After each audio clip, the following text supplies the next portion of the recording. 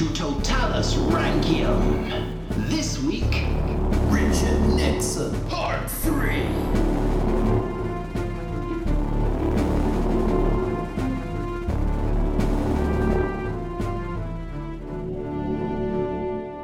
Hello, and welcome to American Presidents Totalis Rankium. I am Jamie. And I'm Rob, ranking all of the presidents from Washington to Biden, and this is episode 37.3. It's our final part on the one and only Tricky Dicky. You said Dicky. I did. That's what I said. Yeah, here we go. It's the final part. Yeah. So I think this is the episode people were probably waiting for, because this is where the big stuff happens. Oh, it's the Stop the War in Vietnam. That big thing. Yes, that big thing. Vietnam War, exactly. Cool. So, okay, shall we just jump straight into this then? Let's do an intro. Oh, an intro. Okay. Somebody walking down the street with dollar bills pouring out their pocket, but they haven't realised. Oh, a softball. Okay. Well, in which case, just start. With a hippo eating them from behind. There we go. Okay, start on a hippo. And it's just munching something. And then the camera keeps panning along with the hippo because it's bomb, bomb, bomb, bomb down the street, munching on Is there stuff. someone behind with like drums, like yes, the steps? Oh. This looks full on like the Yellow Submarine cartoon. Yeah, that's what's going on. It's just imagine all of this very much in the Beatles style cartoon. Yeah. So there's a big hippo eating dollar bills. And then the camera just keeps panning faster and faster. So the hippo goes out of shot and it is just dollar bills, one after another on the street. And it starts zooming in, or panning in as it's officially called, into the dollars. So you can see them really clearly. And each dollar has sequential serial numbers. Yeah. As notes do. As notes do. The first bill says 1 and the second one says 2. And the third one says 3, and it keeps going all the way up until like 21,973 or something. It's quite a long introduction, this. Yeah. And then finally, there goes up, and then you see it's fluttering from the sky. They're just falling now. They're no longer just on the pavement. And you realize the pavement's gone, and it is just sort of this field, and burning wreckage is all around as all these sequential notes just keep falling. And you realize that you're in the midst of a plane crash. Oh. Yeah. And there, lying strewn around, again, still all in Yellow Submarine style cartoons, which creeped me out as a kid, are just dead bodies, Jamie. Dead bodies. This is dark. Oh, it gets dark. We had a lovely happy hippo with a drummer. Well, that's gone now. It's dead bodies in a plane crash, and it goes over until eventually you just see this sort of half-burnt bag, and this is where all the notes have come from, and it just stays on this half-burnt bag as it's burning a little bit still, but it's not fully on fire, and you just hear the sirens in the distance. But then the hippo catches up with the camera and just starts munching on the bag. Oh. He turns to the camera and says, Nixon Part 3. Nice. Yeah. So that's wonderfully surreal. I loved it. Yeah, but also really is something that happens apart from the hippo. Maybe you'll find out. I was so happy until you said apart from the hippo. Oh, yeah, sorry about that. Now, I say it really happened. I genuinely can't remember if I included that part in my notes, so I'm going to have to try and remember when it happened. There was a plane crash at one point, and it involves money. Anyway, so let's figure out what all this is about then, shall we? Because last week, we left Nixon riding a high. This is the week after the week that changed the world. We know he's gone off to China. He's brought them into the fold, sort of. They're closer. They're not enemies. That will do. Yeah. Russia are now a little bit more hesitant about swinging their weight around. Yeah. Yeah. And also, because of all this, it seems more likely they're going to be able to get out of Vietnam. And remember, these were the big 3 things that Nixon wanted to do, and it would appear he's achieved them. Yeah, I think straight away, let's not bother with it. Let's rate him. I think successful. He's done what he said he would do. Yeah. The world's an arguably safer place as soon as the people are out of Vietnam, of course. I think this is what he'll be known for. I think so. But also, don't forget, we actually left the episode, not with Nixon on Air Force One looking smug, but back in Washington with the campaign to re-elect the president underway, and the plumbers were looking to implement Operation Gemstone. Oh, yeah, those idiots. What about Yes, those idiots. And Lionel was just peering in from the top of cupboards, looking very worried. Yeah, so we're going to start. We're going to just carry on straight away with them because Liddy, the chief plumber, is thinking, along with Hunt. Hunt, I didn't mention by name last time. He's another chief plumber. They were going to go into the next phase of Operation Gemstone because unfortunately, so far, it hadn't gone too well. No. No, they've been given a budget of $250,000 in the end. Remember, it got argued down to $500,000. Yeah. Well, it's been argued back down again to $250,000. But still, $250,000, especially back then, that's certainly worth a bob or two. Yeah, And, even now. Yeah, I wouldn't say no to $250,000. Nope. I mean, I wouldn't guarantee being able to re-elect someone with $250,000, but I heard something like now a modern president spends about $2 billion. Oh, it's just outrageous. Which is shocking for a few posters. One of the best things this country has ever done in terms of politics is to actually write down in law that we have a set time to have an election. Yeah, it's a couple of weeks before, isn't it? About a month, if I remember correctly. Yeah, but that's it. Done. It's over with. Whereas elections in America, they start pretty much straight away as soon as the last one's gone. And certainly by the midterms, which are in a couple of months. Oh, yes. Anyway, so as I'm trying to say, they've got $250,000 and they'd had several months so far, but they had very little to show for anything. They hadn't really achieved anything. They all had new cars. Yeah, that was nice, but brand new fur coats and stuff. Well, currently the main focus was on the front runner for the Democratic primary. This was a man named George McGovern. McGovern was most likely going to win that primary, so he was the one who was going to be going against Nixon in the next election. Now, they decided what we need to do is we need to go to the McGovern headquarters and we need to place a bug, maybe break in and take some photos of some of their documents. Now, shall we do a cockroach? Not that kind of bug. Go on, Hickory. No, Hickory, go away, Hickory. Well, they decided that the headquarters is a bright lit up place. There's lots of street lamps around the headquarters, so they wanted secret headquarters on the front. Well, they wanted a bit more security. They didn't want to just break into this headquarters with lots of street lamps blazing around. So what did they do? Turn the street lamps off. Well, yes. How best do you turn streetlights off? Think you're James Bond, you're Tom Cruise in Mission Impossible, who probably has a name. Well, a couple of ways. You could find the electrical circuit somewhere else and just press a switch, or you go to the streetlight, take the cover off and snip the cables and kill yourself from the shock.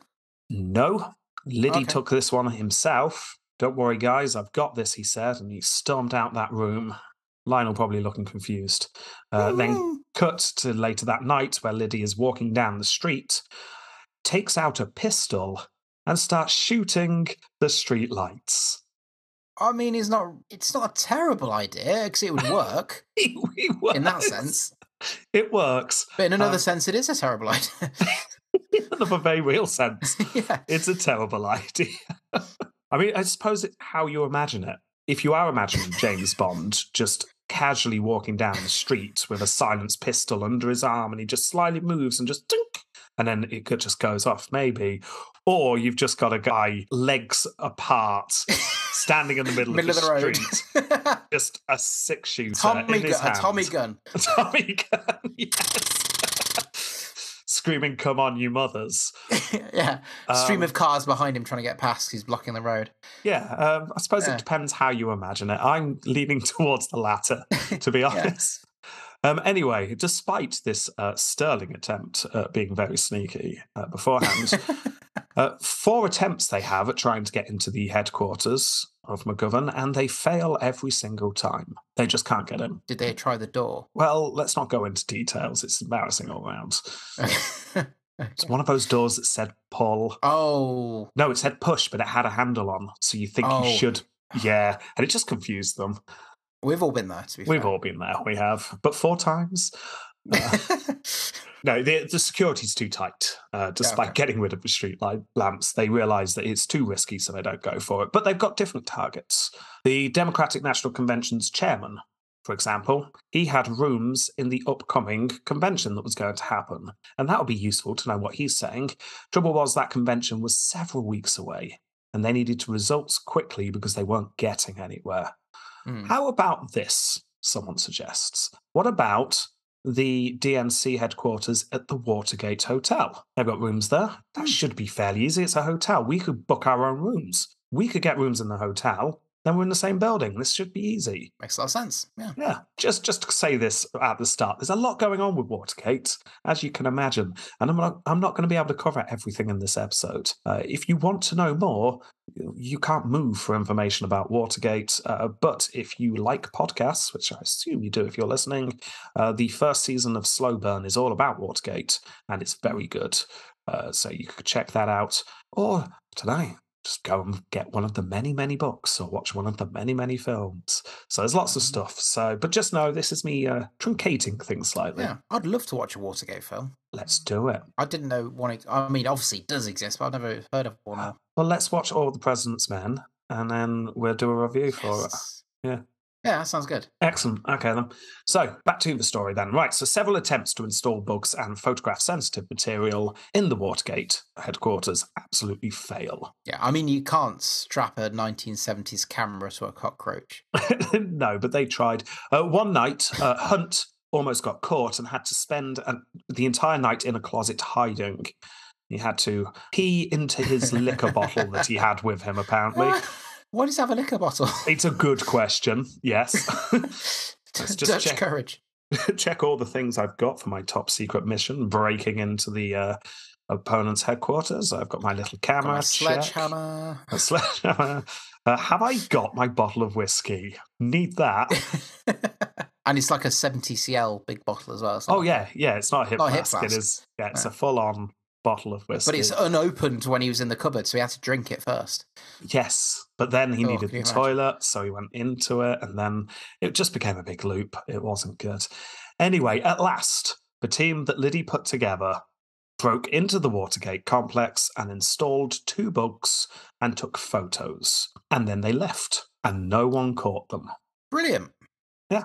That's why no one's heard of the Watergate and any problems that occurred in Nixon's Well, that's why very place. few people have heard of the first break-in into the Watergate.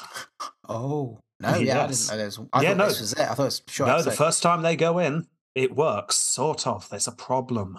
The burst bug on the phone was actually their secondary target. I mean, it worked, but it wasn't useful. It was just staffers. It crawled away. No, they had real bugs, honestly. Like, not real bugs, but not real bugs. Sound recording equipment. Yes, that's what they had. And it just didn't work. They were just getting gossip from staff, nothing useful whatsoever. They knew exactly what Sharon was doing with Ted from accounts, but that's not useful, is it? Unless Ted's going to run for president one day. So Liddy was chastised. Like, what the hell is this? You've spent a fortune, you've risked a lot, and we've got one bug, and all we've got is staff gossip. What about the other bug? Slight problem with that one. The other bug was actually on the chairman's phone and would have genuinely been very useful, but it wasn't working. Oh, I'll change the battery in your cockroaches. It is very hard to change the battery in your cockroaches. They don't like it. They don't like it at all. And they become very forgetful when they're writing down everything that's been said. They make mistakes. Anyway, Liddy calls his men together again. Okay, go and break into the Watergate, repair or replace that broken bug. And then also in the same night, we are going to hit the McGovern headquarters as well. And we are going to install devices there all in one night. We'll just solve everything. We've been messing around for far too long here. And they weren't going to be stupid. Oh, no. Not only did the people breaking in hire rooms in Watergate, they also hired rooms across the street from the Watergate. Yes, they had a room where a lookout could watch the entrance and see exactly what was going on. Yeah, and keep in communication. It's clever. Yeah. Well, yeah, but you can only see the room window, though. Well, actually, apparently the spotter in the room opposite had a perfect view. So... apparently it was a good spot to have. Anyway, so as long as a bird didn't sit on the branch. Well, the spotter's in his room. Everyone else starts the break-in. One of those pneumatic hammers. Well, the plan did not go as smoothly as last time because the complex security guard was doing his rounds, or one of them were. And as he was doing his rounds, he noticed some tape that had been stuck over the locks of some of the doors. meaning those doors could be closed, but the locks would not engage. Ooh, that's clever. Yeah, put them on during the day so they're not locked at night so you can get in and out. We now have unlocked doors instead of locked doors. That's break-in 101 stuff. So this security guard did what any security guard worth his salt would do. What do you think he did? See, the sensible thing to do would be to go in and check and see if everything was okay. But I imagine that's not what he did. Right? No, he removed the tape and carried on with his rounds. Awesome. Yeah. Not for the plumbers, though. Well, no, there was a slight problem there. But actually, it wasn't too bad, because soon afterwards, one of the men breaking in realised the tape had been removed. But I can only assume this was a door that was unlockable from one side and not the other. So he was able to put the tape back on, which he did. Fair enough. And he then did what any savvy burglar worth his salt would do: go job well done and carry on with the burglary. Are you suggesting the old... Well, I'm just absolutely amazed that both the security guard and the burglar are just removing and replacing tape without actually stopping to think, what's the bigger picture here? I like to think this reoccurred about 8 to 10 times in that evening. I'd like to think it was a back and forth, yes, of just the tape going on, the tape coming up, that the tape going again. Well, eventually, the security guard did another round, and that's odd. The tape's been put back on. Could have sworn I removed that. Now, according to the official story, this is when he calls it in, but I think we can safely say this happened at least 8 times. So yeah, he calls it in, and a small argument takes place between the nearby police officers. Who's going to go and deal with this? Because this sounds boring, and we can't be bothered to do this. Yeah. Apparently there's a big debate, but eventually a cruiser heads on to the Watergate. Good. Yes. Now, that spotter, remember, opposite, has the perfect view. Yeah, Hickory. Yeah, Hickory, he's there. From his window, he could see where the police car rolled up and where the police officers got out and went into the Watergate entrance. Unfortunately for everyone involved, that might have been the view from the window, but Hickory was currently watching Attack of the Puppet People. Oh, Hickory, what a guy. Yes. You had one job, Hickory. Attack of the Puppet People, by the way, I looked up the trailer. Do you want to see the trailer for this film? Oh, I really do. Okay, well, search on YouTube, Attack of the Puppet People 1958 official trailer.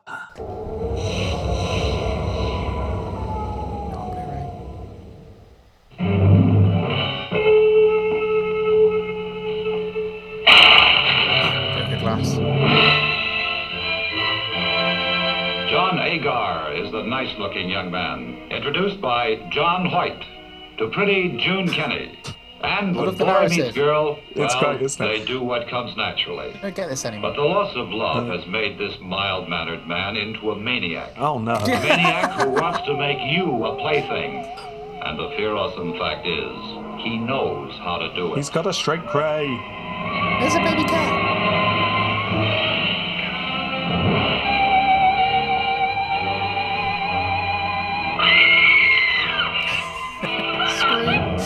Why, I'm your friend. How would you like to be a living doll? This madman can do with as he pleases.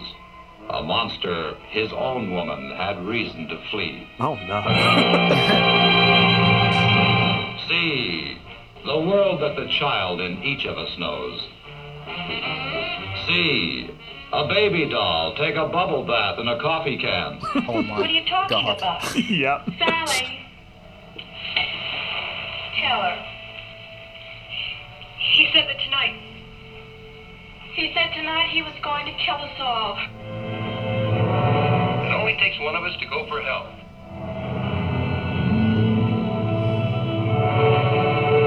I kind of want to see this now. It looks fantastic. Oh, we'll watch it when we also watch All the President's Men. Yeah. Giant rat. Feel the fantastic fear of living in a normal world, but being dwarfed by people many times your size.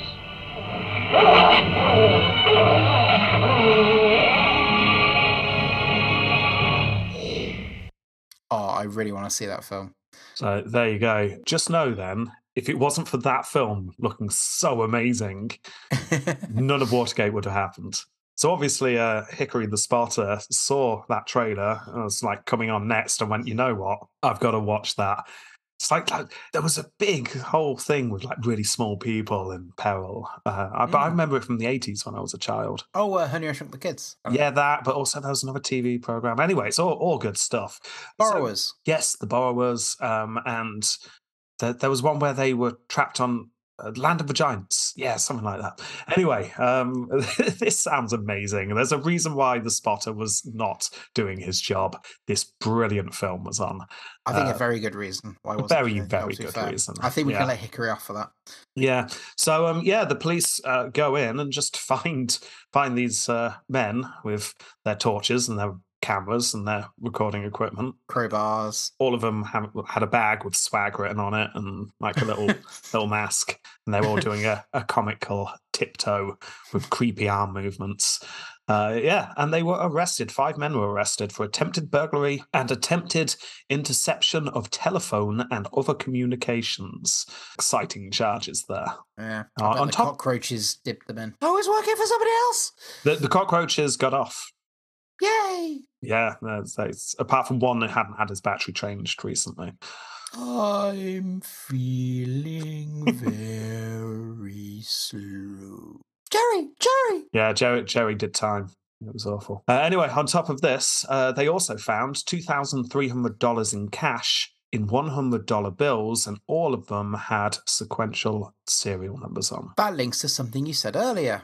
Yes, this is a very dodgy thing to have on you, isn't it? Not only have you got lots of cash in $100 bills, they've clearly come from somewhere official because they were all printed at the same time.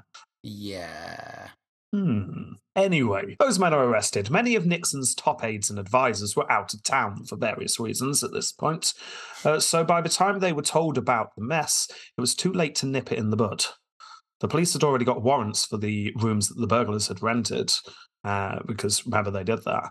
And in these rooms, they found an address book with H. Hunt, W.H. written in it, with a White House number right next to it. Oh. Yeah. These were not very bright men. No. Meanwhile, Liddy, hearing about what had happened to his burglars, had rushed to the Attorney General. Now, the Attorney General was not the one from last episode, Mitchell. Mitchell had stepped down to go and do something else. This was a new Attorney General, and told him that those high up want you to squash the case. Just step in, just exert some pressure, make this all go away, please. Yeah. The new Attorney General pointed out, well, no, I can't. It's gone too far. Like, there have been warrants issued. There's been official searches happened. It's like, maybe if you caught me immediately, I would have been able to do this, but this will raise far more questions than it will solve if I step in and try and squash it now. Not good. No. Not the answer that Liddy wanted. So instead, he rushes to meet with John Dean. I've not mentioned John Dean before. John Dean used to work as the Assistant Attorney General and was now an advisor to Nixon. And very soon, he would be put in charge of making the whole Watergate thing go away. That's why no one remembers it. Yeah, well done, Dean. Dean told Liddy, I need to get on top of this. So the first thing you need to do is give me a list of everything you and the plumbers have been getting up to. Can I have all of your incriminating evidence, please? Yeah, yes, please, because I do not want anything to suddenly jump out and surprise me. What have you actually been doing with this $250,000 we gave you? They'll take off their coats. I can only assume there was a very embarrassing meeting that followed where it's like, and that was the time I walked down the street and started shooting the street lights with a gun. It is a Tommy gun. Yeah, so it was quick, sort of. Yeah. Yeah. May have nicked a few people, but... Yeah, we also did that break-in into the psychiatrist department. And, we did give the negatives to the CIA, so they probably still got those. And, it was a list that was just not good. You can imagine John Dean just watching. Just head in hands. Yeah. Really? Yeah, this is a mess. This has got this administration all over it. This is not discreet. If they get you, they'll be able to come for us. Not great. But anyway, Dean's going to go to work. He and the others ran around literally burning and shredding anything that linked Nixon to Watergate. So anything that the plumbers have been up to, track it down, burn it, get rid of it. He then started just paying off anyone who was involved to keep quiet. These were huge sums of money that started to be exchanged here. Obviously, the men who had been arrested, they were paid off, as were their families. Think full-on spy film at this point. Think envelopes with cash just left in airport lockers and things like that. So all of that starts happening up. We need to protect the president. We need to get everyone to just shut up about Operation Gemstone, because my God, that was a stupid idea, wasn't it? It was. Now, obviously, nowadays, there's a very big deal about what the president knew and when he knew it. In fact, this, during the inquiry, is a phrase that... Yes, this is a phrase that is repeated over and over again during the Watergate inquiry. What did the president know, and when did he know it? So what did he know, and when did he know it? Well, it is still sort of debatable, but it would appear, and most historians agree, that he didn't know about the break-in before it happened. But don't get me wrong, he was fully on board with this kind of operation. He knew that kind of stuff was going to happen. The only reason why he wasn't told is because he didn't need to know, but he wanted it to happen. So we just won't tell him the details. We do have one quote from him at this time when he found out exactly what Operation Gemstone was going after, including bugging the convention. And apparently he said, "My God, the convention isn't even worth bugging, in my opinion," which really does sum up the idea that it's like he was annoyed that they got caught and he was annoyed that they were bugging stupid things. But he had no problem with the idea of bugging. So what did he know? He knew enough. And when did he know it? Technically slightly after, but he knew about the operations in principle. There's no way he wouldn't have known about the ideas of kidnapping that had already been brought up, for example. I forgot about that, yeah. Oh, yeah. Don't forget the kidnapping. So Nixon wasn't too upset by the news, apparently. Thinking, as did most at the time, this would blow over. This isn't a huge story. He was reassured by his aides that they had it under control. There's no proof linking him to the illegal activities. Yep. The story is that some Republicans broke into a Democratic headquarters to try and bug a phone. The public are just going to go, yeah, surely that's what all politicians do. Yeah. It's a rogue entity. Yeah. It's fine. We'll brush it on the carpet. That's okay. So here's what we should do, said his aides to Nixon. Our main concern here is the money. We have paid the plumbers to do some dodgy stuff, and that payment comes from us. It comes very obviously from us. We need to get the FBI to not look into the money. Yeah, we really shouldn't have signed those banknotes. Yeah, exactly. Put them in like cards with pictures of our faces on. Yeah. Saying thank you for the bugging, stuff like that. So the burglars can go down for their crimes. That's fine, we will reward them. Meanwhile, just cut away from that conversation. Just sort of pan down through the floor. Rats. Yeah. Get past the rats. Get into a dingy basement under the stairs somewhere.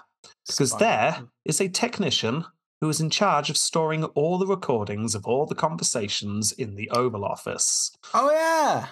Yeah, do you remember those? Yeah. Yes. That technician was probably listening in and nodding his head in agreement. Yeah, that's probably what you should do. You should probably just pay them off and put pressure on the FBI. Sounds good.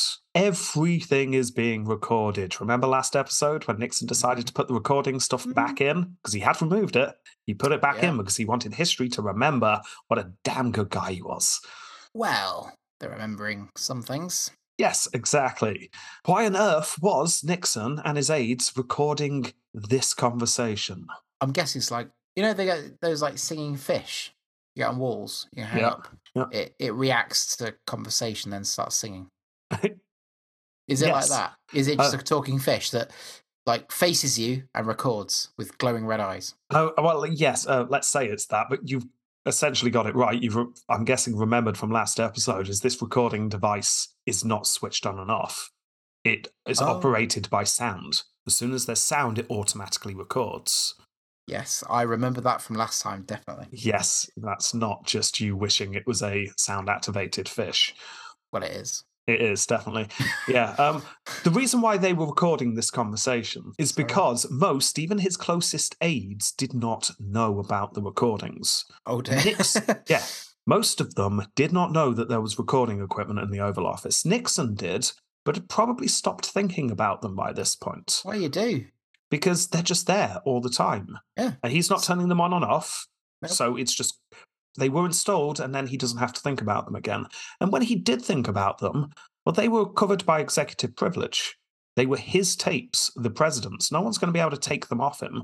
No one could ever use them against him. Except when he leaves office. No, because really? It will be official documentation, and he'd be able to keep that classified, no problem. No one's going to be able to use it against him. So anyway, focus back on the current tape that technicians got going. Just imagine him just taking the tape out, putting a new one in, pressing record again, and then in neat writing, just writing the word smoking gun on that tape, and he puts it in its place. So anyway, pan back up through the floor, back to the Oval Office. Rat! Okay. Yeah, we're back there. So they carry on talking about their plan here. And again, remember, all of this is recorded. So step one, here's what we're going to do. We're calling the director of the CIA. We'll tell him that we have information very damaging to the CIA. Because after all the crap they've been up to since the end of the war, of course we have damaging information about the CIA. They have been doing all sorts of awful stuff, all of it very illegal. So we'll just mention that to the CIA, and then we'll get the deputy director of the CIA, who is one of our men, because we put him in there, to go to the director of the FBI and tell the FBI, do not look into the money for national security reasons and the like. Heavily hinting that this is actually a CIA operation. Yeah, that should work. That will work. Yes, it does work. The FBI director told his men, you can investigate the break-in, but ignore all those dodgy bills that we found, because just taps his nose and mentions something about the CIA. Mum's the word. And everyone gets very excited when people mention the CIA, don't they? Because it's cool. So it's like, oh, yeah, okay. Ooh. So there we go. However, wheels were in motion, so the case couldn't be stopped completely. Liddy was going to have to take the fall for this, it was decided. I mean, do you think they told him beforehand? It's his birthday. He's got a family gathered around, about to blow out the candles on his cake. Phone call. Hello. Oh, yeah. You're taking the fall for this one. But why me? Because you're an idiot. That's why yeah. Nixon told one of his aides that they would take care of Liddy, and then they would pardon him after a discreet interval. So the idea was we'll make him take the fall, but then we'll just pull him out of prison and give him a pardon. Yeah. So let him know that we'll give him some cash to tide him over and his family over, and we'll definitely pardon you after a while. Cool. Again, all being recorded. Hunt and the burglars also, they need to be paid off. Hunt as a head plumber, considerably more than anyone else. And because I'm fairly sure I didn't put it in my notes in the end, because it wasn't actually hugely linked, but just know that at some point, Hunt's wife gets on a plane with lots of bung money. Oh, no. Yeah, she has lots of money that is part of this bribe to keep quiet, and the plane crashes and she dies, as does most people on the plane. But what do they find in the wreckage? All these dodgy bills with sequential numbers on. Why does the plane crash? Planes crash sometimes. But as you can imagine, conspiracy theories. Yeah. Oh, yes. That's what I'm thinking. Conspiracy theory loves a plane crash, don't they? But yeah, Hunt was being paid off. Hunt's family were being paid off a lot of money. We're talking into its millions at this point. Wow. Yeah. Anyway, around this time, Nixon gets a call from the director of the FBI. Hello, sir. I hope you're in good spirits. Yes. Well, the FBI director essentially says, this track you're on, by the way, it's very dangerous. I'm agreeing with it because, and he taps his nose and says, Mum's the word CIA, but we could all end up in prison for this. And your aides, by the way, they're looking out for themselves because they're obviously wrapped up in something. And I'm not sure you should be trusting them so much, by the way, Mr. President. Nixon discounts this. No. He trusts his aides far more than he trusts the head of the FBI, so he just discounts it. They love me. I'm amazing. Exactly. Instead, what are you doing? This isn't a competition. I honoured you, son of a mother. Apart from that. But we'll get to the rants in a bit. Instead of being cautious around his aides, instead he goes to his aides and they discuss the possibility of replacing the FBI director with the current deputy director of the FBI. He seemed like a good, solid man, this deputy director. Ronald Reagan? Not Ronald Reagan. No. It was a guy with a really deep voice. It was hello. His throat seemed like really deep. What's his name? Mark Fout, that's it. Deep Throat Mark, they call him. Yeah. Yes. Good old Deep Throat. We could trust him, can't we? He seems reliable. Everyone loves a deep throat. Well, as we all know now, the Deputy FBI Director was spending his evenings feeding information about all of this to Bob Woodward, who was a reporter looking into it. Bob Woodward? Woodward what? Very personal. Yes, he worked for the Post, did Bob Woodward, and his secret source for getting all of this highly classified information was the source Deep Throat, which is, in case you're not sure, is where the concept of Deep Throat being someone who knows stuff comes from. He is the original Deep Throat, and you seem to be finding the name Deep Throat somewhat amusing. No, not at all. No. But sir, how do you get your information?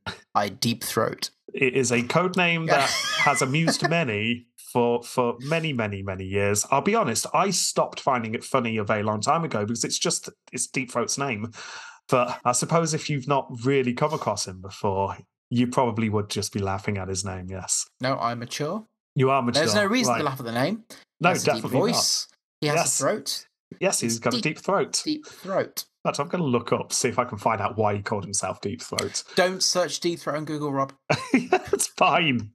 Deep Throat will just come up with Deep Throat. Guarantee you, the top thing. Deep Throat film. It's a pornographic film. No. 1972 pornographic film. Interesting. Editing Rob here. So at this point, we stopped recording for a bit so I could actually go and look up why Deep Throat was called Deep Throat, because it just hadn't occurred to me to look this up because I was so used to his name. But I mean, that's why Jamie's here. Anyway, so hit the funk.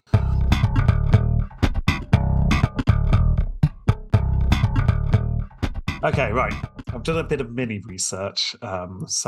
Deep Throat apparently was the name given to Mark Fout by Bob Woodward during reporting he was doing. So Mark Fout didn't call himself Deep Throat.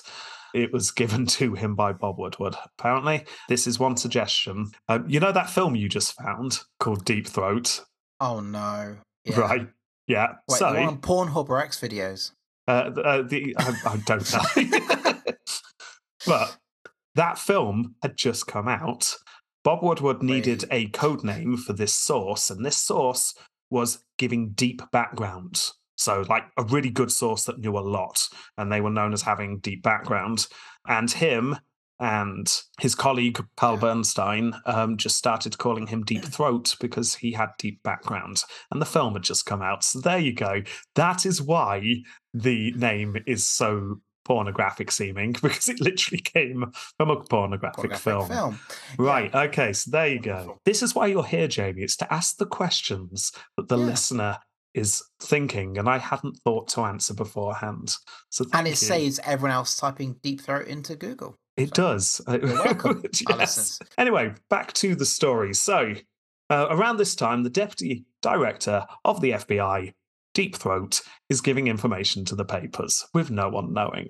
The information he was leaking, along with the hard work of many reporters and many FBI agents and all sorts, lots of people in the background here. Yeah. This meant that the story that looked like it would die a death to begin with actually started trickling along. Most people in the country did not care whatsoever. It was a minor story. Yeah. But it was there in the background if you knew where to look. Well, I'm just thankful it's not going to escalate. Yes. However, the White House were not happy that the Post in particular was still writing stories about it. Oh no, what am I going to do to the writer? Well, Nixon's aides met with Wall Street investment bankers, hitting the business side of the paper with threats until the story ended back inside the paper rather than on the front. So in other words, they went over after the big money men. Yeah. And they said to the paper, stop reporting on this. Tapped their nose, said mum's the word. CIA. Yeah, exactly. And it worked. Deep Throat. In September, it was announced that no high-up officials would be put on trial, only Liddy Hunt and the guys involved in the break-in. That was it. Yeah. John Dean and the others met with Nixon and they congratulated themselves. Dean told Nixon that he had been keeping a list of anyone who had been difficult during all of this. Nixon replied, "Good. We have not used the power in the first 4 years, as you know. We haven't used the Bureau and we haven't used the Justice Department, but things are going to change." And Dean replied, "That's an exciting prospect, my liege." Master. I mean, quotes like this just really... Yeah. I mean, that literally is Nixon there saying, right, whose mess is about? Next administration, we are going after them. But why was Nixon so confident that he would indeed have another 4 years? Well, things had changed in the country slightly. Because you remember racist Wallace from last time? He had run as an independent and had split the vote. He had taken the South, basically taking a lot of the racist Democrat wing of that party and just siphoning their votes off. Now, if you remember last time, the Republicans decided to start the Southern strategy, which is to start sounding out, maybe you racist people could come over to us. Maybe. Well, and look how evangelical we are. Yes, that also came in. It was what will appeal to the South. Let's try and get the South. And at that time, it meant lots of talk about being worried about the economy and about the fact that certain people in society maybe want a leg up when you've worked really hard. We covered this last time anyway. It's a classic. That's in full swing works every at the moment. So if Wallace isn't going to run this time, that means it's now a 2-horse race once more. Nixon was able to win a 3-way race. And now, with all of those extra votes that Wallace had, or at least most of them were coming to him, the Democrats had no chance. And they knew it. They imploded. They fought against themselves. It was a mess. This was going to be an easy victory for Nixon, as long as nothing bad happens in Vietnam. I'll be fine then. Yeah. Now, Nixon knew he was going to lose the war at this point. He just was. All he had to do was make it look like a draw. A decent withdrawal until after the election. In his mind, if he lost the war, he'd lose the election. So what he needed to do was cling on at all costs until after the election and then just get out. Yeah. And then North Vietnam engaged in a massive assault. Oh dear. Where did that come from? Nixon was furious. Like, how bloody dare they? Don't they know there's an election coming up? This was going to make him look weak. And if he fought back, more soldiers would die. And that won't look good coming up to the election. Not good in the old resume. There's a lot of negative feeling, as you know, about Vietnam at this point. So if it looks like he's escalating, that will not go down well at all. At this point, he says, for once, we've got to use the maximum power of this country against a country to win this war. I hope that was like headlines on the front page of all the newspapers. No, unfortunately not. But we know he said it now. Nixon ordered a full-on bombing campaign. And I'll quote here... It's worked in the past, so why not? Well, I'll quote here, if it slops over, too bad. Now, slopping over at that time was a terminology meant don't worry too much about civilian casualties. Oh. Yeah, slopping over meant civilians dead. So if it slops over, oh well, never mind. In other words, bomb, bomb, bomb to make them withdraw. It doesn't matter if we're killing innocent people. One aide, in fact, said, don't worry about killing civilians. Go ahead and kill them. People think you're doing that now. And Nixon replied, that's right. The aide then said, so go ahead and kill some. There are pictures of bodies all over the place right now. No one knows who the hell's body they are or who killed them. And Nixon then replied, I'm not going to worry about it. Meanwhile, they're just ignoring the whir of the recorder in the background. Yep. So in order to make sure he didn't go down in the polls, in an election he was almost guaranteed to win, he carries on bombing civilians. Later, an annoyed Nixon, angered that this still could damage his election, said, and I'll quote, I'll destroy the goddamn country, believe me, I mean destroy it. And let me say, even nuclear weapons if necessary. We will bomb the living bejesus out of them. So he's gone slightly off the deep end with Vietnam. I'd say so, yep. Yes. The fighting that took place ensured that the North did not take the South before the election. So that was what Nixon wanted, but it also proved that the South would last about as long as a paper poker after the United States left. Yeah.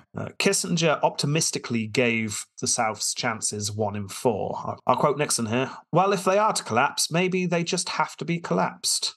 We cannot keep this child sucking at the tit whilst the child is 4 years old. So, although not formally out yet, this was essentially the last opinion of South Vietnam from an American president. Yeah, you're on your own. Bye. Well, it's good to see that doesn't happen nowadays. Yeah. Right. Anyway, election. Nixon goes on to win a landslide. And my God, do I mean a landslide. Total domination. 49 out of 50 states vote for him. Wow. What was the one state that didn't? Massachusetts. I bet in the next few years they're going to have massive bragging like, yeah, well, we knew. Yeah. We read those small news articles. Yeah, we knew something was going on. He got 60% of the popular vote to McGovern's 37, which is a huge victory. Yeah. And then look at the Electoral College, 520 to 17. Is that the biggest we've had? The biggest real one. The only one that beats it is Washington's. That is okay. He wasn't a president. I don't count. Washington's. No one remembers him. Yeah, he got 100%, but it wasn't a real vote. And yeah, so yes, this is the most popular, decent election. Well, he's been so good, to be fair. He's done all the right things. Well, if you remember, not long ago, he had done the week that changed the world, and people were impressed with that. The economy was doing okay. Okay, people were very angry about the Vietnam War, but not everyone was angry about that. Lots of people were just angry about these hippies complaining about the Vietnam War. And generally, they don't vote, so don't matter. Yeah, and generally, the country seemed to be doing okay. However, Nixon was not a happy man, because he knew he had won that victory on borrowed time. Vietnam was going to be very nasty when he left, and he couldn't avoid it anymore. He had kicked various economical issues down the road to make the election easier, which we simply don't have time to go into, but just know there's stuff ticking on in the economy in the background that he'd just been glossing over and hoping would go away. Well, it's time to face the music there. And of course, the biggest thing, this damn Watergate story still hasn't gone away. Now, most people still don't know or haven't even heard of it before, but it's still there. And Nixon knows that this could bring him down unless it's destroyed. I won't. Well, they'd spent the modern equivalent of $2.5 million on hush money so far. Oh, I did include Hunt's wife dying in a crash. That happens here. Yeah, so that's when this happens. Hunt was devastated. It was an inside job. Inside job. Well, it doesn't really make sense that it was an inside job. They were paying the hush money. Her suddenly dying didn't really help matters. No, it was an inside job, yes. The seventh tower collapsed. You're right. You see the explosives. It was fine. Yeah. Anyway, Hunt was devastated and demanded more money. Dean went to Nixon roughly at this time to say, okay, we're in a slight bind here. We're getting to the point where this stops being hush money and it starts being we're being blackmailed. Well, there's only one way you can get rid of a blackmailer. Things were starting to shake a bit. And then one of the men who had been arrested cracked, and he linked Dean and various Nixon aides to the scandal. The press scented blood and went after this. Yeah. Dean, at this point, suggested, I think we should fess up. This is getting too close to home. If we admit our wrongdoing now, yeah, okay, our immediate careers are over, but we won't go to prison probably. This could get a lot worse, is what Dean is saying. However, the other aides involved just refused. Nixon gets more and more paranoid, probably remembering that phone call from the head of the FBI saying his aides were actually helping themselves more than the president. And this whole thing starts to slowly unravel. Nixon wanted Dean to fall on his sword. They've implemented you, Dean, so you fess up. You say it all came from you. You did everything. What? Was pretty much Dean's response. He said what, and then he also lawyered up. In fact, I'll quote him here. Nixon thought I should lie for him, that I should fall on the sword. I should go to jail indefinitely, so he could continue to be who he wanted to be. But I didn't see it that way. Now, obviously, Dean knows everything. He was the man in charge of hushing up. Yeah. And he decides, I've had enough of this. So he goes to the prosecutors in the Watergate burglary case, and he starts talking. Oh. Yes. Nixon starts to panic at this point. He's got to get ahead of this. So, Operation Get Ahead of This. Step 1, fire Dean straight away. Try and discredit him. Your services are no longer required. Thank you for your time. Yeah, he's just this crazy, disgruntled employee. What an ass. Anyway, He's gone now. Then he also met up with several of his other aides and encouraged them to resign, shall we say. They weren't fired, but they were resigning. Yes, they didn't have a choice, but they were resigning. Around this time, he announced that he had personally been investigating this whole Watergate thing. Don't know if you've heard about it, but it's been in the press a little bit. And I've sorted it all out, everyone. Don't worry. In fact, he appeared on TV. The office was chilled to make sure he didn't sweat because he didn't want to look like a liar. And he said the following: "There can be no whitewash at the White House. The easiest course would for me to blame those who I delegated responsibility to run the campaign. But that would be cowardly." So he wasn't going to do that. Instead, he just put all the blame on the people he delegated to run the campaign. But he said he wasn't doing that, and that's what's important. And that's what counts, yes. And he said there was going to be no White House. No, there was going to be no whitewash in the White House. And that was a bit of a pun, and it was catchy. So that's good. You'll be shocked to learn this wasn't enough. No, Congress set up a committee to investigate the Watergate break-in. Oh, dear. Yeah. And, I'll quote here, "all other illegal, improper, or unethical conduct occurring during the controversial 1972 presidential election, including political espionage and campaign finance practices." That's a hell of a breath. Yeah, that's what this committee was going to investigate. It's just known as the Watergate Committee, though, so that's a bit easier. The man chosen to lead this committee was Archibald Cox. Please tell me he meets Deep Throat. You know what? I've got no idea if Cox and Deep Throat ever meet to talk, but considering Deep Throat was the deputy head of the FBI, it wouldn't surprise me. So anyway, Cox was an ex-advisor to Kennedy. He was also an ex-Solicitor General. He was not liked by Nixon. He was not liked by Nixon's supporters. They saw this appointment as proof that this was a partisan committee and they were gunning for the president. That's what you would say when you're guilty. Yeah. And by this time, Watergate had taken over the country. It took a very long time for the fire to build up, but it went from bubbling quietly in the background, no one really cared, to it exploding. Wow. Yes. The leaks and the firing and the resignations meant that the public started to sense that something was up here. So what actually is going on? Because this sounded like a really boring story 2 months ago, but is something going on? Now you have my full attention. Yeah. Tell me more. There was obvious corruption in the White House, and people were very excited to see how this was going to play out. The major news channels started covering it extensively. Time magazine eventually had 40 front covers linked to Watergate. This became a cultural phenomenon. This did. Yeah. Then the committee started showing the hearings live on TV. Oh, wow. If you can imagine committee hearings investigating president live on TV, I don't know if you could just try and imagine that happening. I'll try. I just can't picture it. Well, it's unprecedented times, obviously. Yeah. It was a blockbuster event. People were either excited to see Nixon fall, or they couldn't wait to see the committee to be shown up for the witch hunt that it was. Again, so different to modern times. So different, yeah. But what is different is obviously fewer channels back then. Channel 1 or 2? There was no Netflix, obviously. If you couldn't avoid this on TV. If you wanted to watch TV, you were watching Watergate. Yeah. That was pretty much your own option. But a lot of people were more than happy with that.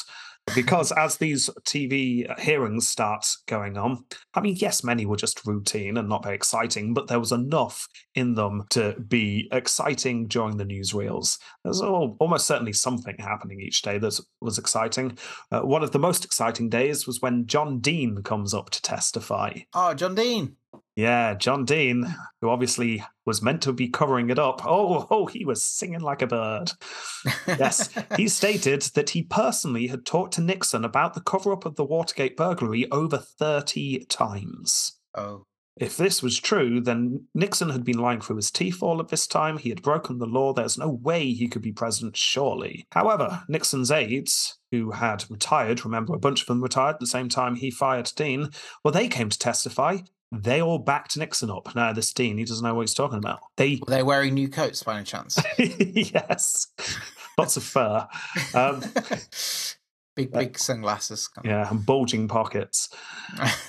Yeah, they played it very cleverly. They admitted to enough wrongdoings to make it believable. Yes, of course, we're not innocent. Yeah, we did some things wrong. Yes, we're very sorry. But Nixon, he didn't have a clue. He's an angel. He is. Oh, he was shocked. Shocked when he found out. A solitary tear rolled down his cheek.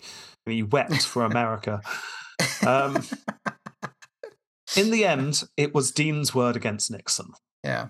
And as with everything, the steam behind the scandal started to run out. Yeah, it looked all good for a while. It was all very exciting, but it's like, it's Dean versus Nixon. And there's no way anyone can actually definitively say what was said. Yeah. And it started to look like there wasn't going to be a satisfying conclusion to this. And then something happened that changed everything. The committee learnt that Nixon had a sound-activated tape machine in the Oval Office that had recorded everything. I imagine it's just like the sound guy at the White House just coming out for a cigarette, just having a smoke, saying, "Who are you?" "Oh, I record everything that happens in the Oval Office." To what now? That'd be very helpful to my case. You're not actually too far off. During the course of investigation, some evidence was put forward meant to help Nixon, and it was a transcript. It was a very detailed transcript of a conversation that took place in the Oval Office, and someone went, "Hang on, where'd this come from?" It's like someone got an amazing memory or what? What's going on? So they looked into it. It's like, well, where did this transcript come from? They dug, and eventually someone went, "Oh, it came from the tapes." The what? There are tapes? There are tapes? Wow. Yeah, there were tapes. And everything Dean said that had happened would be on there. Nixon and his remaining aides heard about this, and they panic. Nixon's got two options here. He can either destroy the tapes and risk obstruction of justice charges, or he can keep the tapes and fight the inevitable subpoena. What do you think he should do? I don't know. Like, in my initial thing was like, just destroy it, set the White House on fire. There we go. Go back to 17, whatever. Just like, the British came, we couldn't stop them.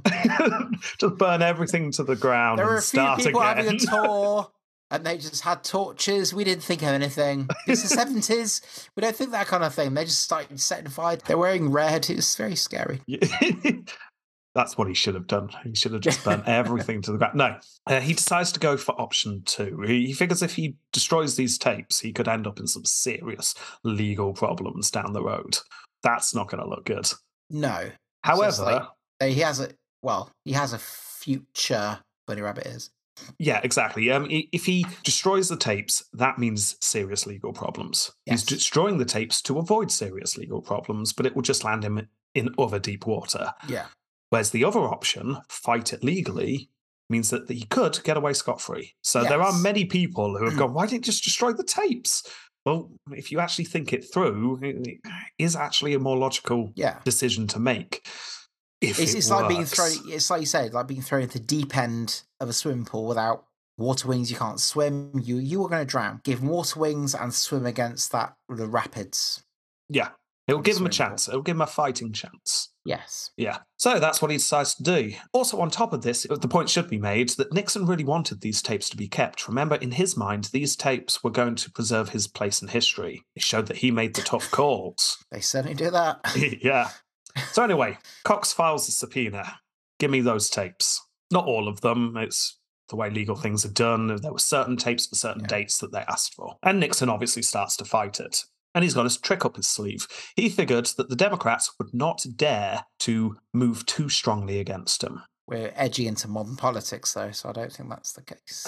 He had a secret weapon up his sleeve. And the information was classified. Oh, no, that's an argument that's going to come up.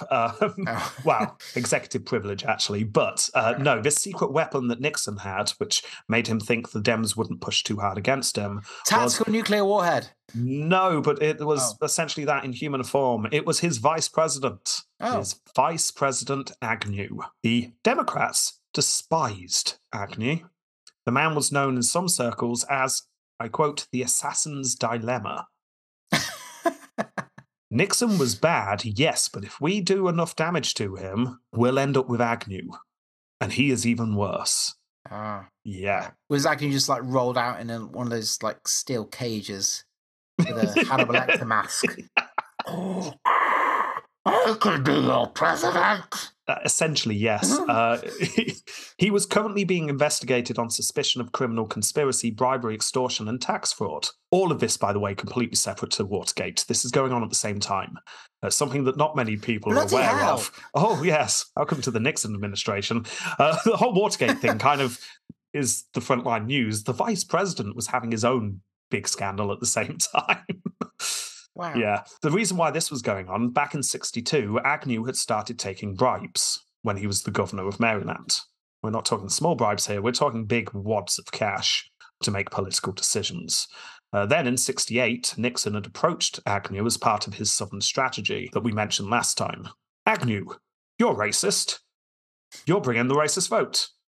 They probably dressed it up in slightly subtler words, but I'm summarising. What about these rumours of bribes? Oh, I'm sure it'll be fine. Vice President. Who cares who the Vice President is, as long as you pull in votes? That is the only job of the Vice President, not a real job. I get a desk. I get my own office. I'm great. However, Agnew had a taste for taking bribes by this point, and he was still up to his old habits even as Vice President. It wasn't subtle. Apparently, people would literally turn up at his Vice President office with wads of cash in envelopes. Bag of swag on the back. Yeah. Yeah. Now, bribe print on the side. Well, he denied all rumours. He went in front of the TV. He categorically denied, staring straight into the camera, that he had never taken a bribe.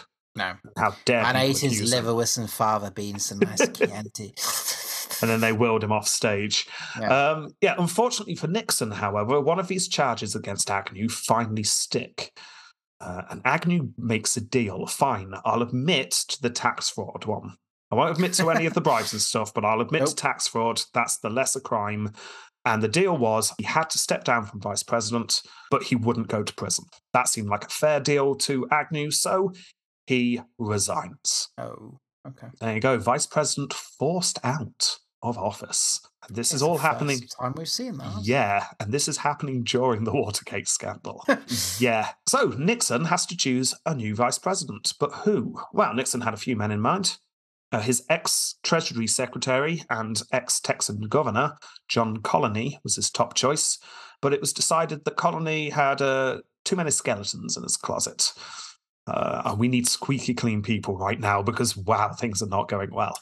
So he considered Rockefeller and Reagan. Remember, those two had come up recently during the nomination period.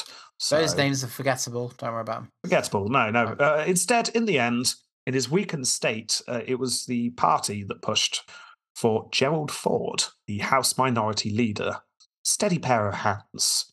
Ford was well liked within the party, and although he didn't offer Nixon any advantages in the Watergate scandal, Nixon actually quite liked the guy, so fair enough. Ford is now vice president. We'll see if that affects anything in the future. Nixon was then distracted from his internal troubles by the Middle East, because the world's still going on. Syria and Egypt attack Israel, because why not? As ever, during the Cold War, this means the United States and Russia are going to get dragged in, and sure enough they do. So let's play who sides with who, as per usual. Russia goes in with Syria and Egypt, seeing this as a chance to consolidate some of their oil holdings in the area, for reasons I'm not going to go into. The United States side with Israel. Again, many political reasons, no time to go into them. It's interesting because you think there's like a moral thing to these invasions and assaults, but there never is. Oh, no. It is. There never is. It's all about capital. Yes, exactly. Nixon said at this point, and I quote, "The Israelis must not be allowed to lose." So he orders planes and arms be sent to the area for use by Israel. Perhaps hoping that this international event would distract people, thinking this is the best chance I've got here, Nixon chose this time to finally put the Watergate scandal to bed.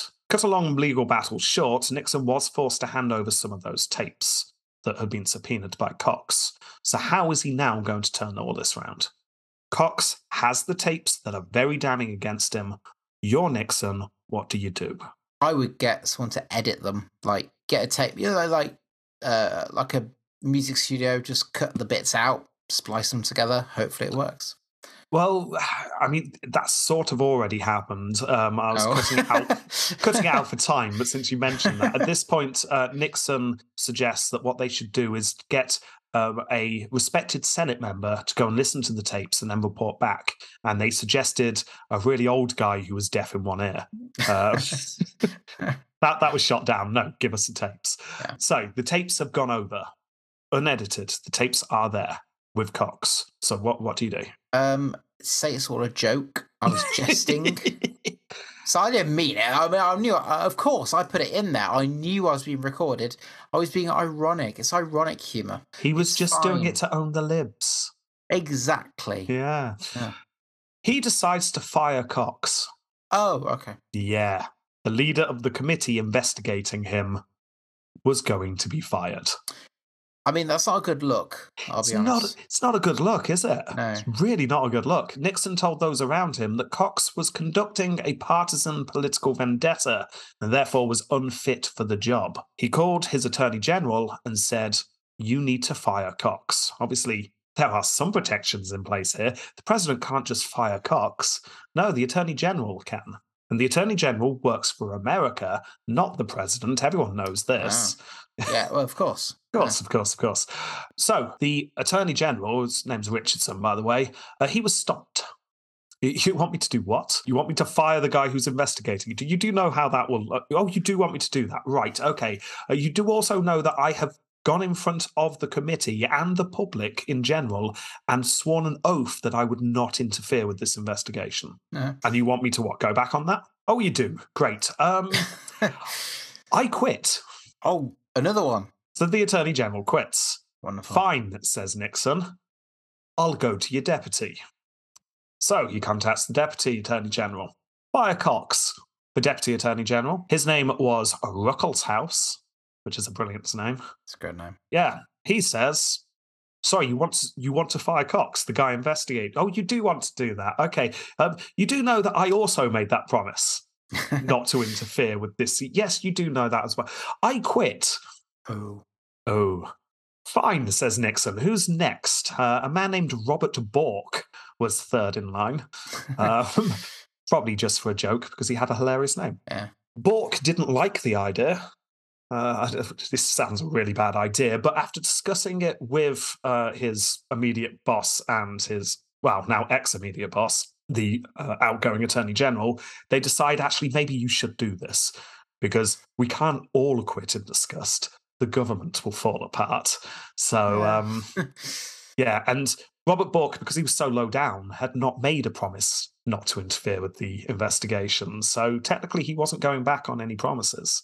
I can fiddle with whatever you want, Mr. President. Yes. So fine. Place it in front of me, I will fiddle with it. He agrees. He's going to fire Cox. The White House then announced that the office of the special prosecutor, i.e., Cox and his immediate people who work for him, has been abolished. FBI agents were sent to go round and collect the files obtained by Cox, including certain tapes. I will quote NBC News here. The country tonight is in the midst of what may be the most serious constitutional crisis in its history. I mean, this was just flagrant abuse of power. Yeah. Just very, very obvious. The president was refusing to hand over proof of his innocence, or at least he had, but then had seized it immediately afterwards, and then fired the man investigating him. This is full-on dictator stuff. The event became known as the Saturday Night Massacre. It was not a good look. And as you can probably imagine, it massively backfires on Nixon. Nixon was certain that most people believed him. I mean, after all, he had just won an historic election. He was, by all accounts, the most popular president that had ever existed, bar Washington. Yes, definitely. Surely this is just bluster from the Democrats and those horrible reporters who have always been out for my blood.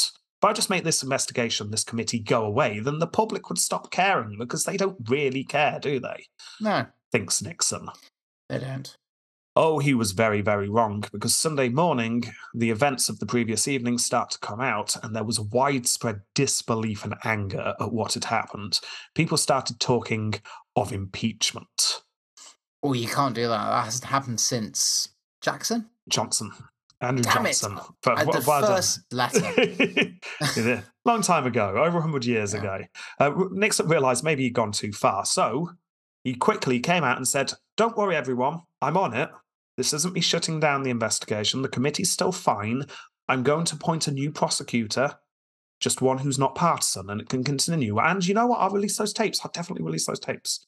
They can still have the tapes. Tapes are fine. I didn't take the tapes, honest. Pinky promise. It's fine. Definitely not. Yeah. This did very little to convince the public. It did less to convince Congress, and an impeachment inquiry was set up. This was 21 Democrats and 17 Republicans from the House. Now, what they do is they discuss whether there should be a vote of impeachment in the House, and then it would go to the Senate. So this is the start. No investigations happened yet, but that inquiry is set up. There is now an impeachment committee. And this is huge. As you have pointed out, no one has been impeached since Andrew Johnson back in 1868. No one was particularly clear how this even worked. I mean, no one was alive. No one's grandparents were alive, probably. So how on earth do we do this? Fortunately, a stuffy academic somewhere had written a book about impeachment not long before. Wonderful. It became a handbook for most politicians and lawyers at the time. Now, it turned out, they double-checked, impeachment was for treason, bribery, or high crimes and misdemeanors. Yes. Now, you say yes because you've heard of this, because we live in interesting times. But back then, this was probably fairly new to pretty much everyone. So what does that mean? Okay, he's not committed treason. He's not done the bribery. That was his vice president. So I suppose it's high crimes and misdemeanors. What does that mean? What does high crimes mean? Now, this book they were reading made it clear. High crimes was abuse of power. When this was written, there was no US criminal code. So just means, surely it means abuse of power. That's what everyone was going for. So fair enough. Yeah. The inquiry starts collating everything that the Watergate Committee had put together, plus testimonies from the grand jury and transcripts from the tapes that they had got their hands on. Basically anything to do with Watergate at all, the impeachment committee then start putting together. Apparently, there was so much paper at the inquiry's headquarters, they had to get builders in to reinforce the floor. Wow. I mean, just use a different room. Just spread it out. That did occur Add some more to me. office space. Go downstairs. Yes. Who decided to have the HQ on floor 32? I mean, come on. Pine flooring. Right? Yeah. All this information was put in order and then simplified. Because it was a mess, as you can imagine. It's everything's on paper. We are pre-computer. It's like if you want to find something, you've literally got to go through binders of paper to try and find it. Everything was all over the place. What they needed to get their heads around this was a simple narrative, a timeline of events. So that's what they did. They set out and started putting it all together. It started with the very basic information. Nixon is sworn in as president. That's where it starts. And then it just goes dump, dump, dump, dump, dump, pretty much like I'm doing now. What happens? Yeah.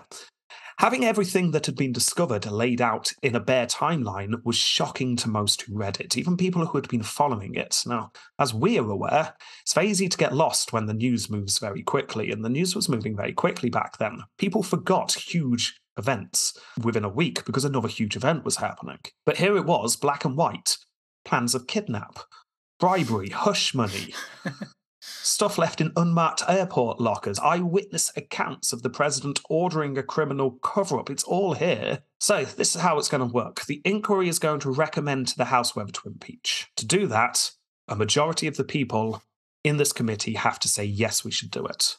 If that happens, it then goes to the House. And then 50% of the House needs to vote yes, he should be impeached. Then 2/3 of the Senate will have to find him guilty, and then he'll be removed. So that's the plan, but the very first step is not sure. Yes, the committee was largely Democrats, but this was back in the 70s. Parties were not so fanatically partisan as they are nowadays. The footballification, as it's sometimes called. Yes, exactly. There were a good number of liberal Republicans and conservative Democrats who could come down on either side. There was even some talk of some politicians like making up their mind based on the facts and evidence of what had happened rather than on which party the guy belonged to. Crazy, I know. Anyway, Nixon realized that if he was going to nip this whole impeachment thing in the bud, what he needed to do was persuade the swing voters on the committee. Now, this actually didn't seem too impossible. Remember, there's not many people on this committee. No. And if all the Republicans on the committee vote in favor of him, which, okay, not as easy as it would be nowadays, but not impossible. He only needed to turn 2 Democrats. That was it. Only 2? If he could convince 2 Democrats and the Republicans that there should be no impeachment, that kills it off immediately. And considering that a few of the Democrats were Southern Democrats, and from areas that were very pro-Nixon, thanks to the Southern strategy, this actually didn't seem that impossible. So quite surprising, isn't it? Only 2 Democrats. Yeah, if you look at the numbers, you've got 21 Democrats and 17 Republicans. So if you take 2 off those Democrats and add them to the Republicans, that splits it completely evenly. So it's not a majority.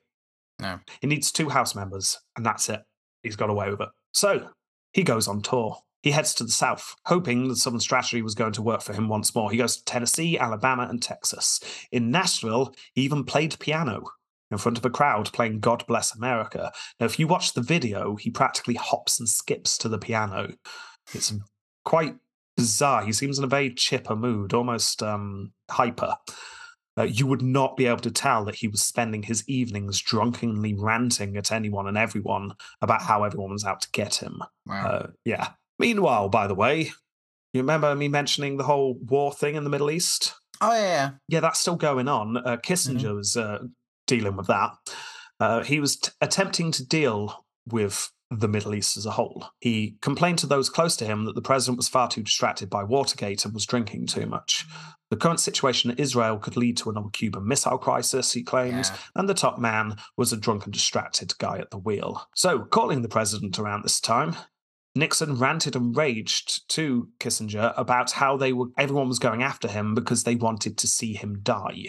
I'll quote Nixon here. That's quite brutal. Yeah, well, I'm quoting Nixon here. They might succeed. I might physically die. Nixon's not in a good way. So, Nixon's new chief of staff and Kissinger start to organize the troops without actually informing Nixon. They start organizing all the military stuff that's going around in the Middle East. They did not wish his clouded judgment to get in the way, basically. They ordered the country to go to DEFCON 3, so high alert. Bloody hell, yeah. Yeah. Again, Nixon's not really involved in any of this. He's too distracted. As it happened, the Russians, who were keeping a very close eye on US politics, obviously. They must be loving it right now. Well, yes and no. I mean, you want the enemy to not be doing well, but you want them to be stable enough that it doesn't send everything to hell. Yeah. They decide, actually, let's just cool off a bit here. I'll quote Brezhnev here, at the time, the new Soviet premier. Nixon is too nervous. Let's cool him down. They were genuinely worried that Nixon was going to go off at the deep end. That's quite good, actually. They're realizing, if he gets pushed too far, we could be in a nuclear war soon. Yeah, exactly. So the Russians step back at this point, going, you know what? Let's not push America. They're going through something right now. The Russians accept the United Nations stepping in, and Kissinger goes to work, threatening all sides in the Middle East until a quote-unquote peace was accepted by all sides. I do not have time to go through the mess that all of that was, and just generally go down a Kissinger rabbit hole, as tempting as it is. Just know that this was a good enough result that Nixon very quickly tries to take the credit. Talking to the press, I'll quote, "Even in this week when many thought the president was shell-shocked, unable to act, the president acted decisively. The tougher it gets, the cooler I get." Always a sign of someone going out off the deep end when they're referring to themselves in the third person. Yeah. Yes. Yeah. Jamie's cool. Jamie's good. Jamie's not stressed. No, Jamie's not stressed. Jamie's cool. Kissinger later said that Nixon was in no state to be making decisions at this time. He was simply agreeing with things suggested to him. His aides went along with Nixon saying this at the time, but later say, no, this was not him. More bad news, by the way, just in case Nixon's not stressed enough. The tapes that he had released, turns out, he hadn't released all of them. There were a couple missing. Oh, really? Oh, sorry about that. And one had an 18-minute gap in it.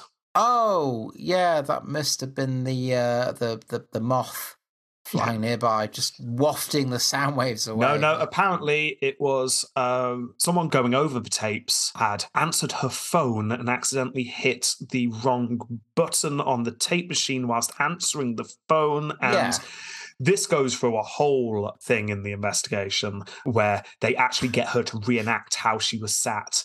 And it is so obviously rubbish because in order to have hit the button and answer the phone, she would have had to have stretched her arms at full stretch to try and do both things. Yeah. And no one would ever do that.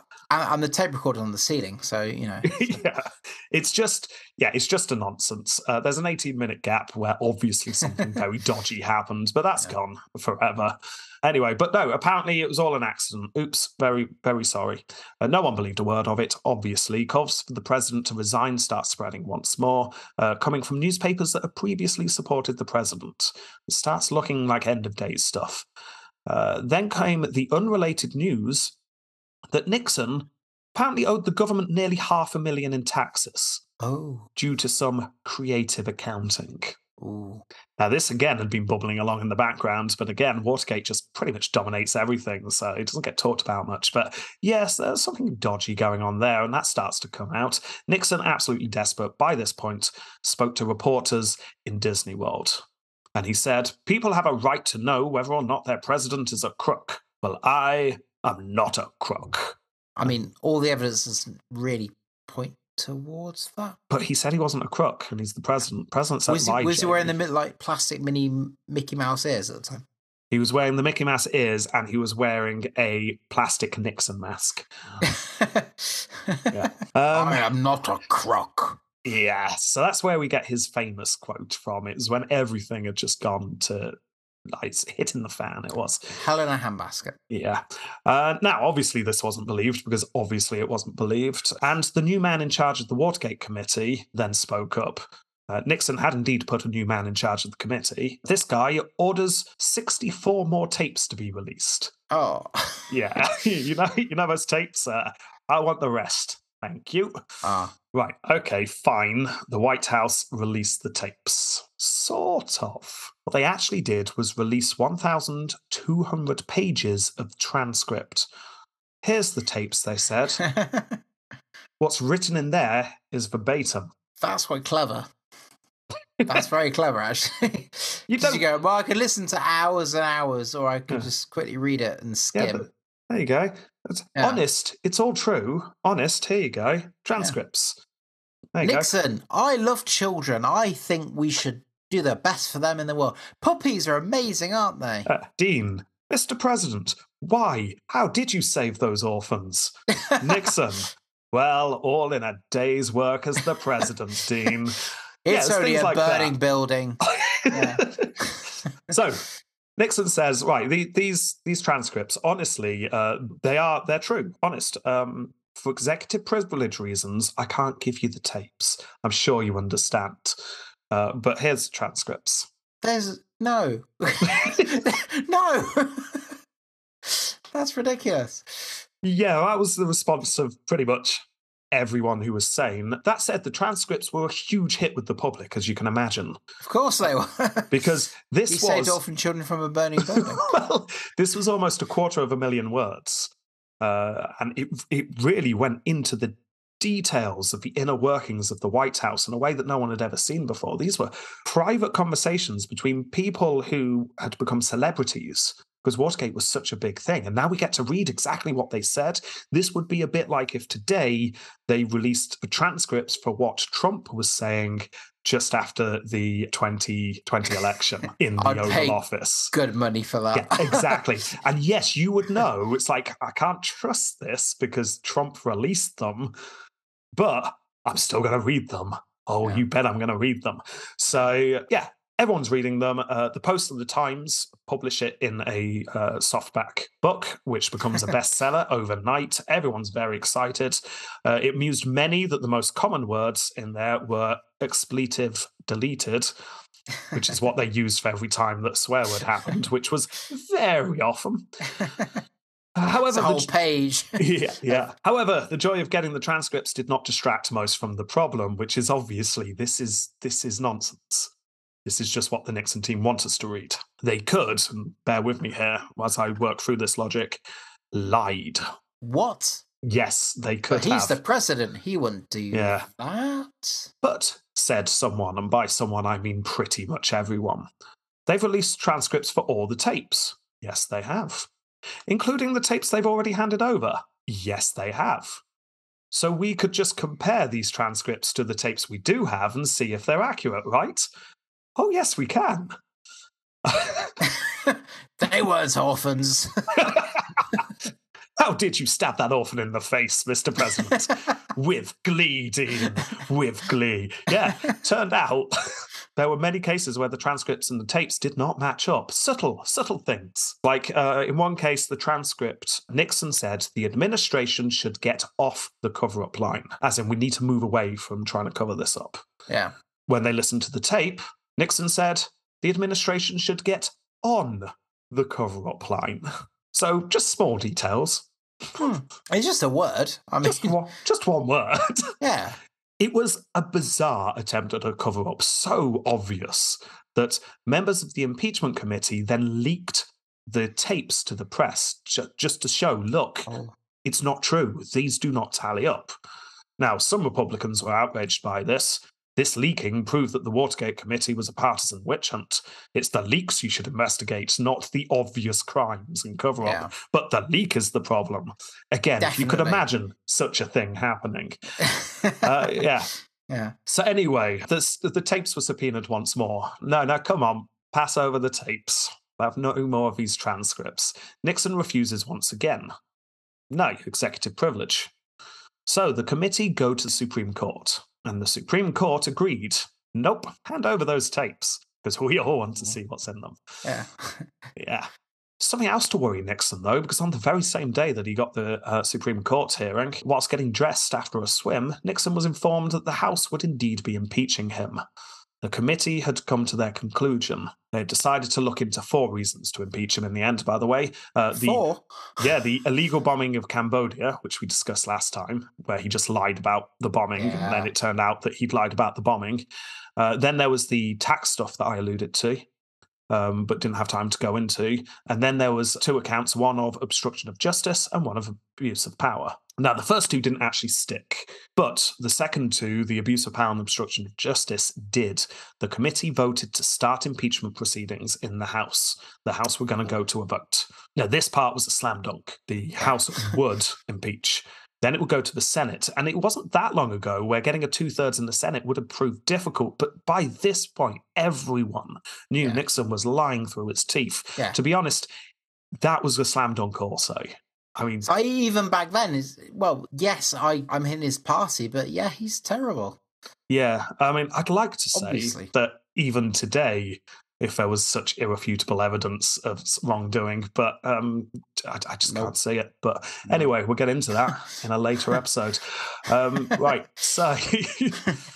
so Nixon thinks about defying the Supreme Court with the tapes, but it's like, no, he can't do that. The tapes were damning. He had to hand them over. He was going to get impeached. There's nothing he could do. On one of the tapes that he was handing over, he knew that the smoking gun tape was there. He knew he had a tape where he said, let's use the CIA to put pressure onto the FBI to cover this up. Yeah. And this was days after the Watergate. Now, he had known about this tape for a very long time, by the way. His lawyers hadn't. And nor had most of his aides. So then a very embarrassing period happens where he has to go around explaining to those people who've been supporting him that actually, I've been lying through my teeth and they've got proof. Everything they said is true. Yep. I'm sorry. So Nixon releases the tapes and it hits the papers. Nixon knew about the cover-up. He ordered the cover-up. Nixon has pants on fire. And all this looks very bad for Nixon. Apparently, he swung from feigned bravado to tears. The impeachment was going to happen. He was going to be removed from office. So there's only one thing he could do, and that's resign. To begin with, he gave a speech to the White House staff that was full of bitterness about the press, and he retold the tale like he often did about his lemon ranch and how he had pulled himself up from humble beginnings. Is Thingy still there? Lionel, I'd like to think, because he's been very quiet this episode, I think Lionel has just scurried away into a drawer in the desk in the White House. He doesn't want anything to do with this. He didn't grow up with Nixon for this. So he's in the drawer in the Oval Office. That's where he's just going to sit there, bide his time until he is called upon.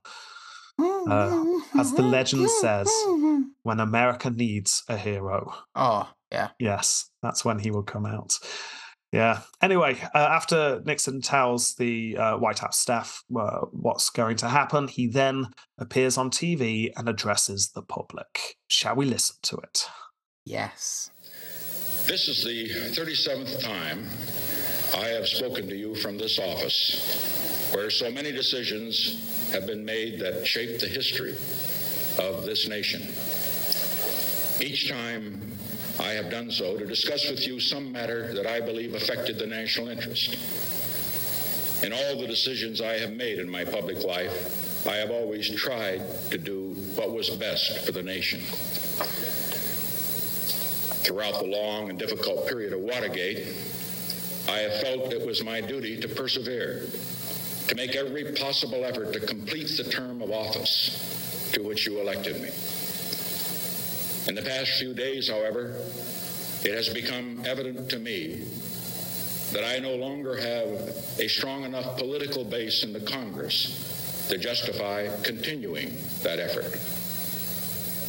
As long as there was such a base, I felt strongly that it was necessary to see the constitutional process through to its conclusion.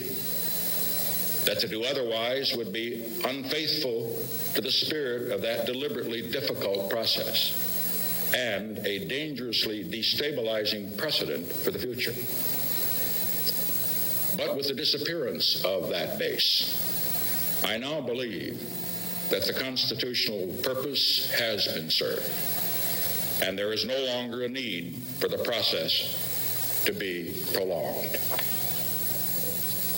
I would have preferred to carry through to the finish, whatever the personal agony it would have involved.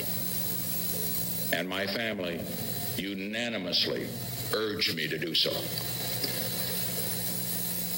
But the interests of the nation must always come before any personal considerations. From the discussions I have had with congressional and other leaders, I have concluded that because of the Watergate matter, I might not have the support of the Congress that I would consider necessary to back the very difficult decisions and carry out the duties of this office in the way the interests of the nation will require. I have never been a quitter. To leave office before my term is completed is abhorrent to every instinct in my body. But as president, I must put the interests of America first. America needs a full-time president and a full-time Congress, particularly at this time with problems we face at home and abroad. To continue to fight through the months ahead for my personal vindication would almost totally absorb the time and attention of both the President and the Congress in a period when our entire focus should be on the great issues of peace abroad and prosperity without inflation at home. Therefore, I shall resign the presidency effective at noon tomorrow. Vice President Ford will be sworn in as president at that hour in this office. So there you go. He resigns. He took a helicopter to Air Force One immediately after this, and he and Pat head to California. And the next day, as he just mentioned, at noon, his resignation took effect, and he is no longer president. First resigning president. Yeah. I'm not going to go into detail about what happens next, because we've got Ford's episode to go over that. Yeah. But just so you know, Ford completely pardons Nixon of any crimes. By accepting the pardon, Nixon had to admit the crimes were committed, but he never has to pay for them. And in fact, within weeks, he manages to sign a book deal worth millions. Of course. Of course. So Nixon goes on to live a life full of riches. What a guy. The end. Yes. Should we judge him? We should so judge him. Let's judge him. Statesmanship. Statesmanship. Good. Did he do any good, Jamie? Did he? Well, yes. Yes. Yeah, he did. Yes, he did. He was not a hands-down awful president all the time. The big obvious thing is obviously his work with China, bringing them closer to the United States. Therefore, keeping Russia more in check with the arms treaty that was going on. This was diplomatic work rather than military, and it was proved to work almost immediately. You've got disarmament talks with Russia going on because of it. Generally, this is a week that changed the world for the better, and it genuinely was. And Nixon can claim credit for this. So that is good. Are you happy with that? That we give him some good there? Yeah, he essentially saved the world. I'm thinking 10 points. Okay, right. So let's see if there's anything we can do to take off that glowing 10. Okay. Okay, statesmanship bad. Where to begin? His actions eroded trust in the government so badly that you could argue it's never really recovered. Yeah, his scandal is still held up as one of the most serious in all of United States history. In fact, if it wasn't for very recent events, I would have said definitely was the biggest scandal in all American history. He lied. He cheated repeatedly. He was drunk on the job, and he was not in control on many occasions. Only the refusal to follow his orders stopped innocent people from being bombed to death on several occasions. Yeah. He created a situation where kidnapping of elected officials and private citizens was seen as an acceptable method for winning elections. He continued a war pointlessly in order to save face rather than admit that he had no more of a plan than Johnson had, and just to help his polls during an election. He chose a vice president who was also forced to resign due to breaking the law, solely to get racists happy. The Southern strategy came in to define the Republican Party to this day. What started as an attempt to get the racist fringe voters, slowly over time leads to this being the Republican core message. This is not good. No, not at all. He's essentially started the I don't want to get political, but he started the whilst we're judging political figures. Yeah, but essentially it started the modern footballification. Well, do you remember last episode when I said some people point at Nixon as being the birth of the modern GOP? Yeah. And I said I don't quite agree with that for various reasons. Because actually, if you remember, he did go for some quite liberal practices if they would help his polling numbers. Now, they failed in the Senate. Remember, his war on drugs was not a full-on crime and punishment thing. That was, how do we help people get off drugs using, like, medicine and stuff. So this isn't full-on modern Republican Party. He steered clear of the abortion issue. Right to bear arms is still simply just not a thing. Just no one cares about that at this precise moment in time. So is this the birth of the modern Republican Party? I'd argue not quite, but then there definitely are some things that really do come to define the modern Republican Party. I think in terms of deifying a certain thing and seeing it as okay, I can do this, I will do this now, I will be this corrupt, and other people will follow in the future. That's a modern politician thing. Yeah. But in this overt way. Possibly. But, I mean, we have seen corrupt politicians before. Yeah. We have. So what makes Nixon different? Modern world. Is it modern world? Ease of technology. Is it just that he was more? Yeah, is it just that he got caught? Is that it? That's a very good point. I don't know. It's a tricky one. It's also very hard to separate Disgracegate and statesmanship here.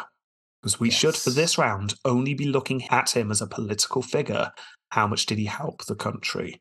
Well, in some ways, quite a lot. In some ways, quite a lot. He does deserve points for some of the stuff he did. But that list of being a bad president is extensive. See, when you started reading off the negative, I just typed in 1 next to me. I'm willing to give him a 2. I'm willing to give him a point for his work with China and his work with Russia.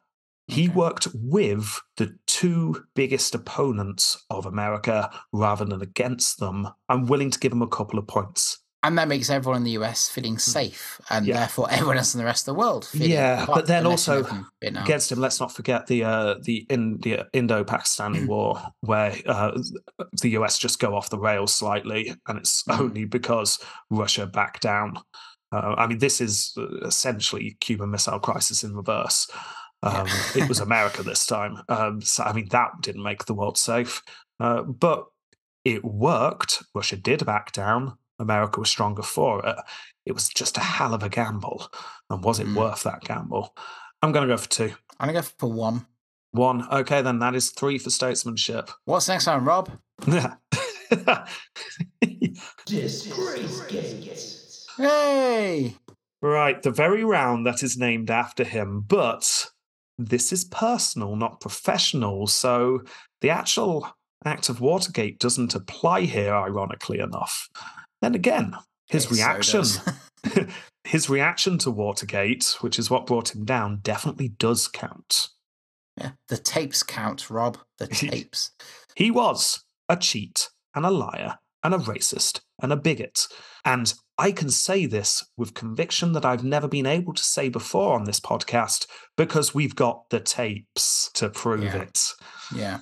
Yes, you can try and defend Nixon, but if you do that, you have to be willing to admit that the office of president can have someone with these qualities still be a good president, which I know some people would argue, but I would argue against it, and it's my podcast. Now, obviously, he's not the first racist, sexist, lying cheat that we've covered. We've had many before. In many ways, he's not even the worst. We have definitely had worse presidents in this area before, but he got caught more than anyone else. It is undoubtable that he was these things. The usual arguments of defense just fall apart here. He was not a man of his times. There were many people at that time who disagreed with him, and we've got them recorded. You don't know what he really was thinking. Yes, we do. We've got the tapes. That's just one way of looking at it. There were many investigations that came to the conclusion that he was lying and cheating. It's like all of the arguments that we could use for earlier presidents that had very dodgy scores in this round. I mean, all those arguments just fall flat under the sheer weight of the investigations against him that found him to be an impeachable character. And yes, he is often cited as not actually being impeached because he wasn't. He resigned before he could be impeached. And people go, oh, he wasn't impeached. But I call nonsense on that. I would say he is the only president to be found guilty when impeached and removed from office. Now, I know it didn't actually happen that way, but why did he resign? Because he knew it was going to happen. He didn't resign because he was unsure. He resigned because he knew he was going to be impeached and found guilty. So that is just cutting the paperwork out, that's all. The argument of him saying, you can't fire me, I quit, simply isn't good enough, in my opinion. No. He was removed from office. Yeah. So if they knew he was that bad then, we should judge him as that bad now. Yes. So that's negative. Positive. He didn't act upon all of these unpleasant thoughts. For example, he acted to keep desegregation, even though he actually thought desegregation was bad. He, as president, kept his personal opinions to one side and generally didn't act on them that we have seen some other politicians really act upon in terrible ways. True. That's all I've got. All right.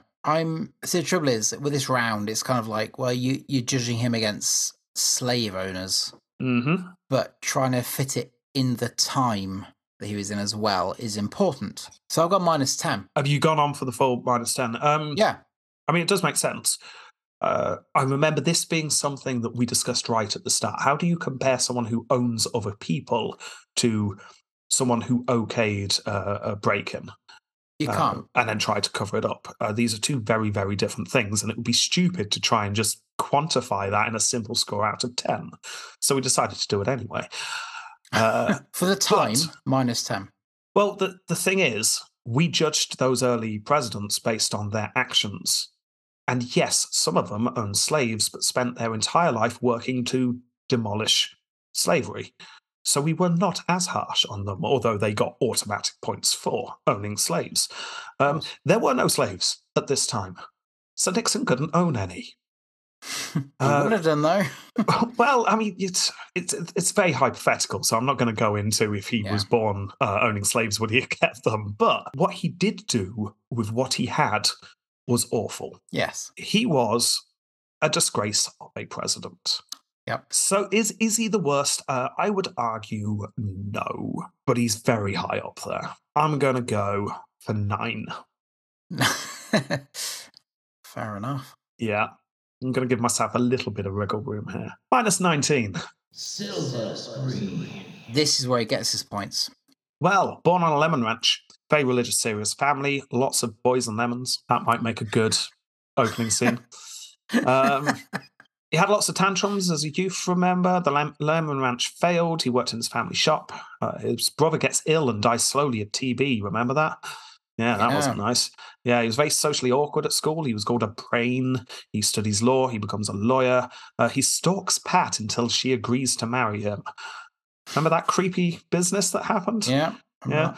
He gets recommended for a job in Washington, sorting rations. He signs up to fight in World War II. He becomes a radio host for a while, but then goes to fight in the Pacific. And here's our number one. Yeah. He organizes logistics. His story in the war isn't particularly exciting, but then that's the same for a vast majority of people in the war. Yeah. Everyone could have exciting stories that Kennedy managed to get.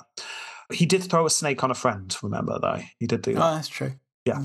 He heads back to the States. He gets recommended for Congress by a friend of the family. He joins the Education and Labour Committee once he's elected, goes to Europe to assess the damage.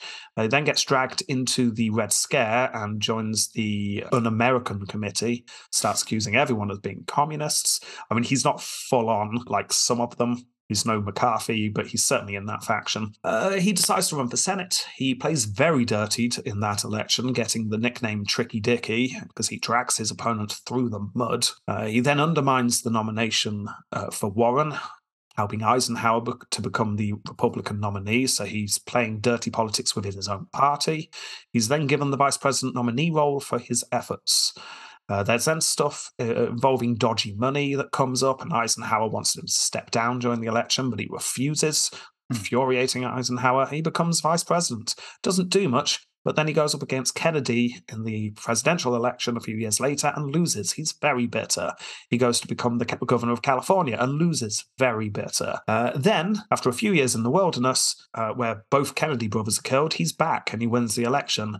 And then we get the story of his presidency for the last 2 episodes. All the stuff about Vietnam, Russia, all the stuff, Indo-Pakistani war, all of that stuff's going on. Interesting, but is it silver screen worthy? And then, obviously, we get Watergate. Yeah. Now, I would argue everything I've said so far is not particularly silver screeny. Nope. No, not at all. Not at all. He would be getting very low points, but you cannot deny there have been films about Watergate. I've watched films about Watergate. They're very good films. I'm happily watching them. So, all of a sudden, you've got some silver screen. Yes. But remember, we are judging his life. We're not just judging the one event. No. I think it's like if this is a series, you'd skip past series 1, 2, 3, and 4. Yes. Series 5 is where it gets interesting. Yeah. And then series 6 is where they just condense the timeline too much and it just becomes unbelievable and you get annoyed. Yeah. I'm thinking 5. Yeah, I mean, it is heavily weighted, but yeah, it's just not a good story most of the way through. But he does have a good story in it. But the story is, you don't need him to tell the story. No. You want his aides to tell the story. Well, All the President's Men, it's all about the reporters. Yeah. Yes, you could do it from Nixon's point of view and you would still get a good story, but I first thought he's getting full marks in this round because it's the Watergate story, but the more I've thought about it, it's like, it's dragged down by other stuff and he doesn't have to even be the key figure in that most interesting story, although he obviously is a big figure in it. So, you know what, I agree with you. I'm going to go for 5 as well. That is 10. Okay, so here you go. There's something a bit sci-fi about that painting.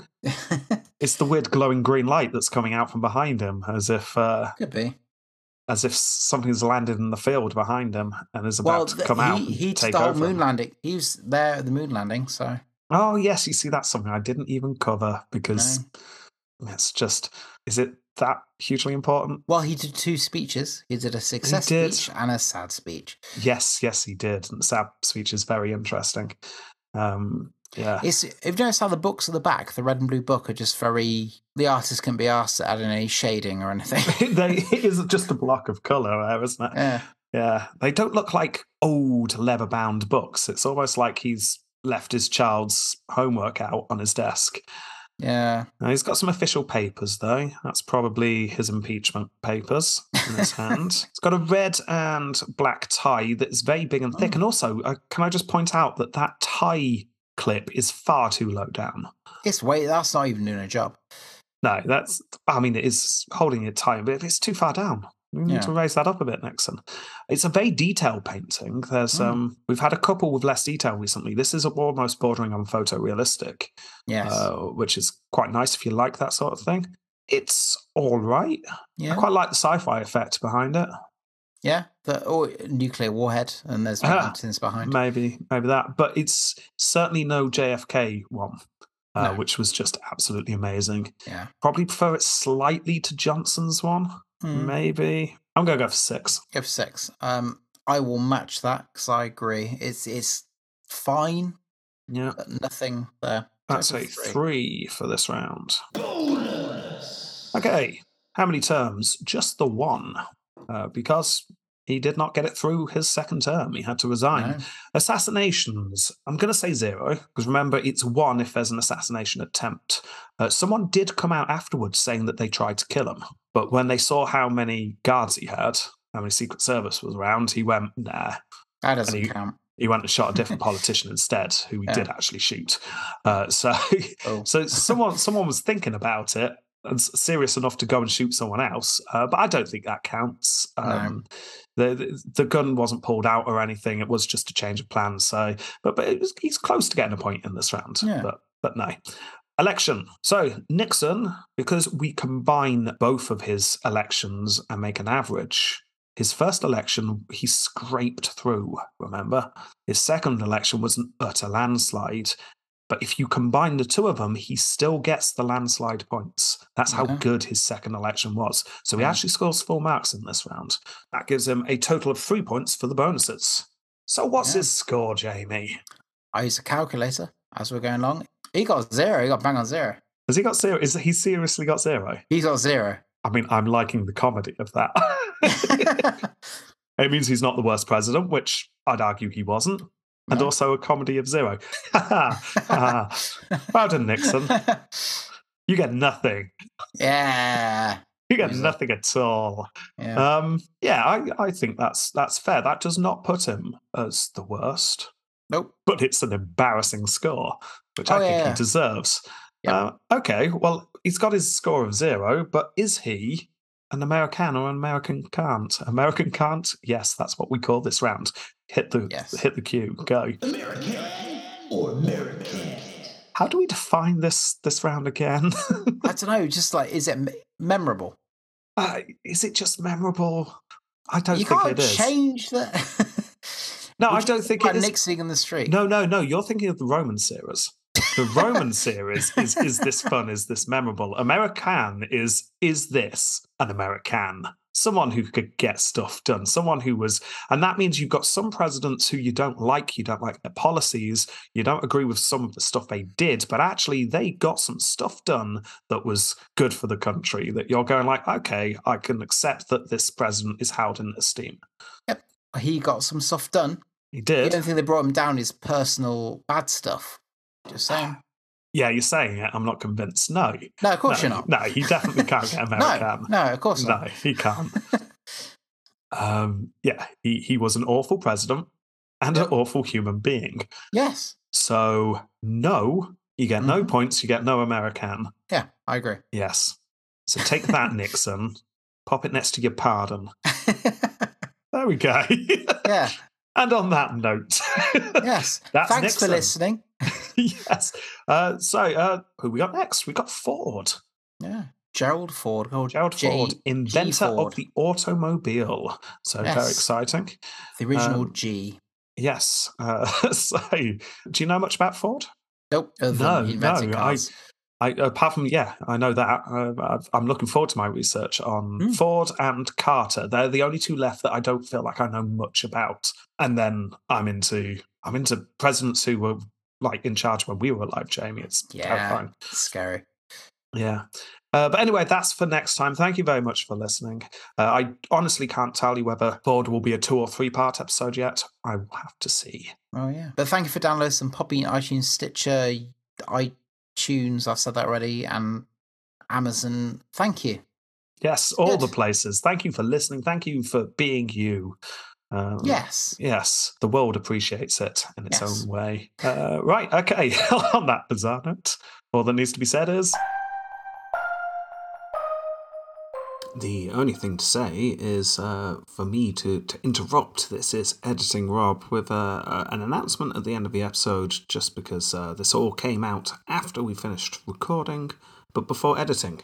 So, the Intelligence Speech Conference that me and Jamie were part of, very excitingly, earlier on this year, they are organising next year's conference, which is going to be coming along much earlier in the year next year. So they're starting to look for funding, because it costs a lot of money putting this kind of thing together, and they're just trying to cover their costs. So they've started up a Kickstarter, and I'm very excited.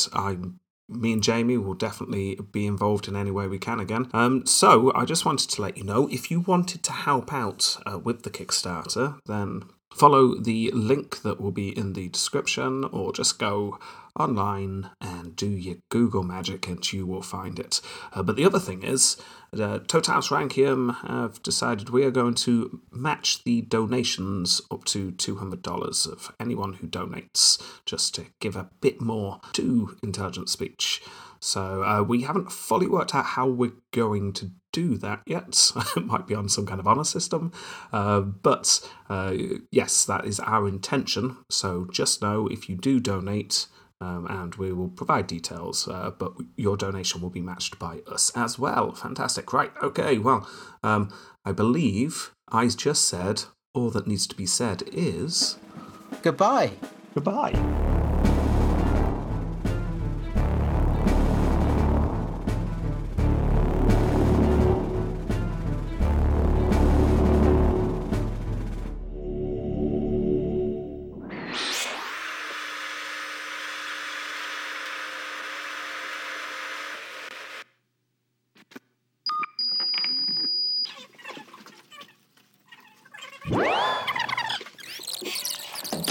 Business with Watergate. So this business with Watergate.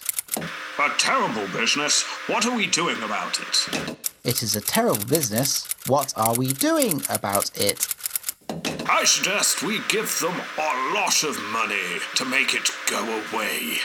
I suggest we reimburse our finances into a savings account. Get Liddy $1 million to make sure he's dumb. I think Liddy, reimbursed for his services, that he has successfully fulfilled his patriotic duty to the presidency. Just to make it clear, we will be bribing him. Just to be clear, we shall not be bribing him. And what's all this I hear about Hunt? And what's all this I hear about Hunt? Does he want more money? Does he want to go on a picnic? No, I say. Send him a message. Kill his wife. No, I say. Send him a message. Give his wife a dress. Right, other business, the war in Vietnam. Just kill all the civilians. And this war in Vietnam, send all the people in Vietnam cakes. Lovely cream cakes full of their favourite fruits like, I don't know, apple. And Russia, just nuke them.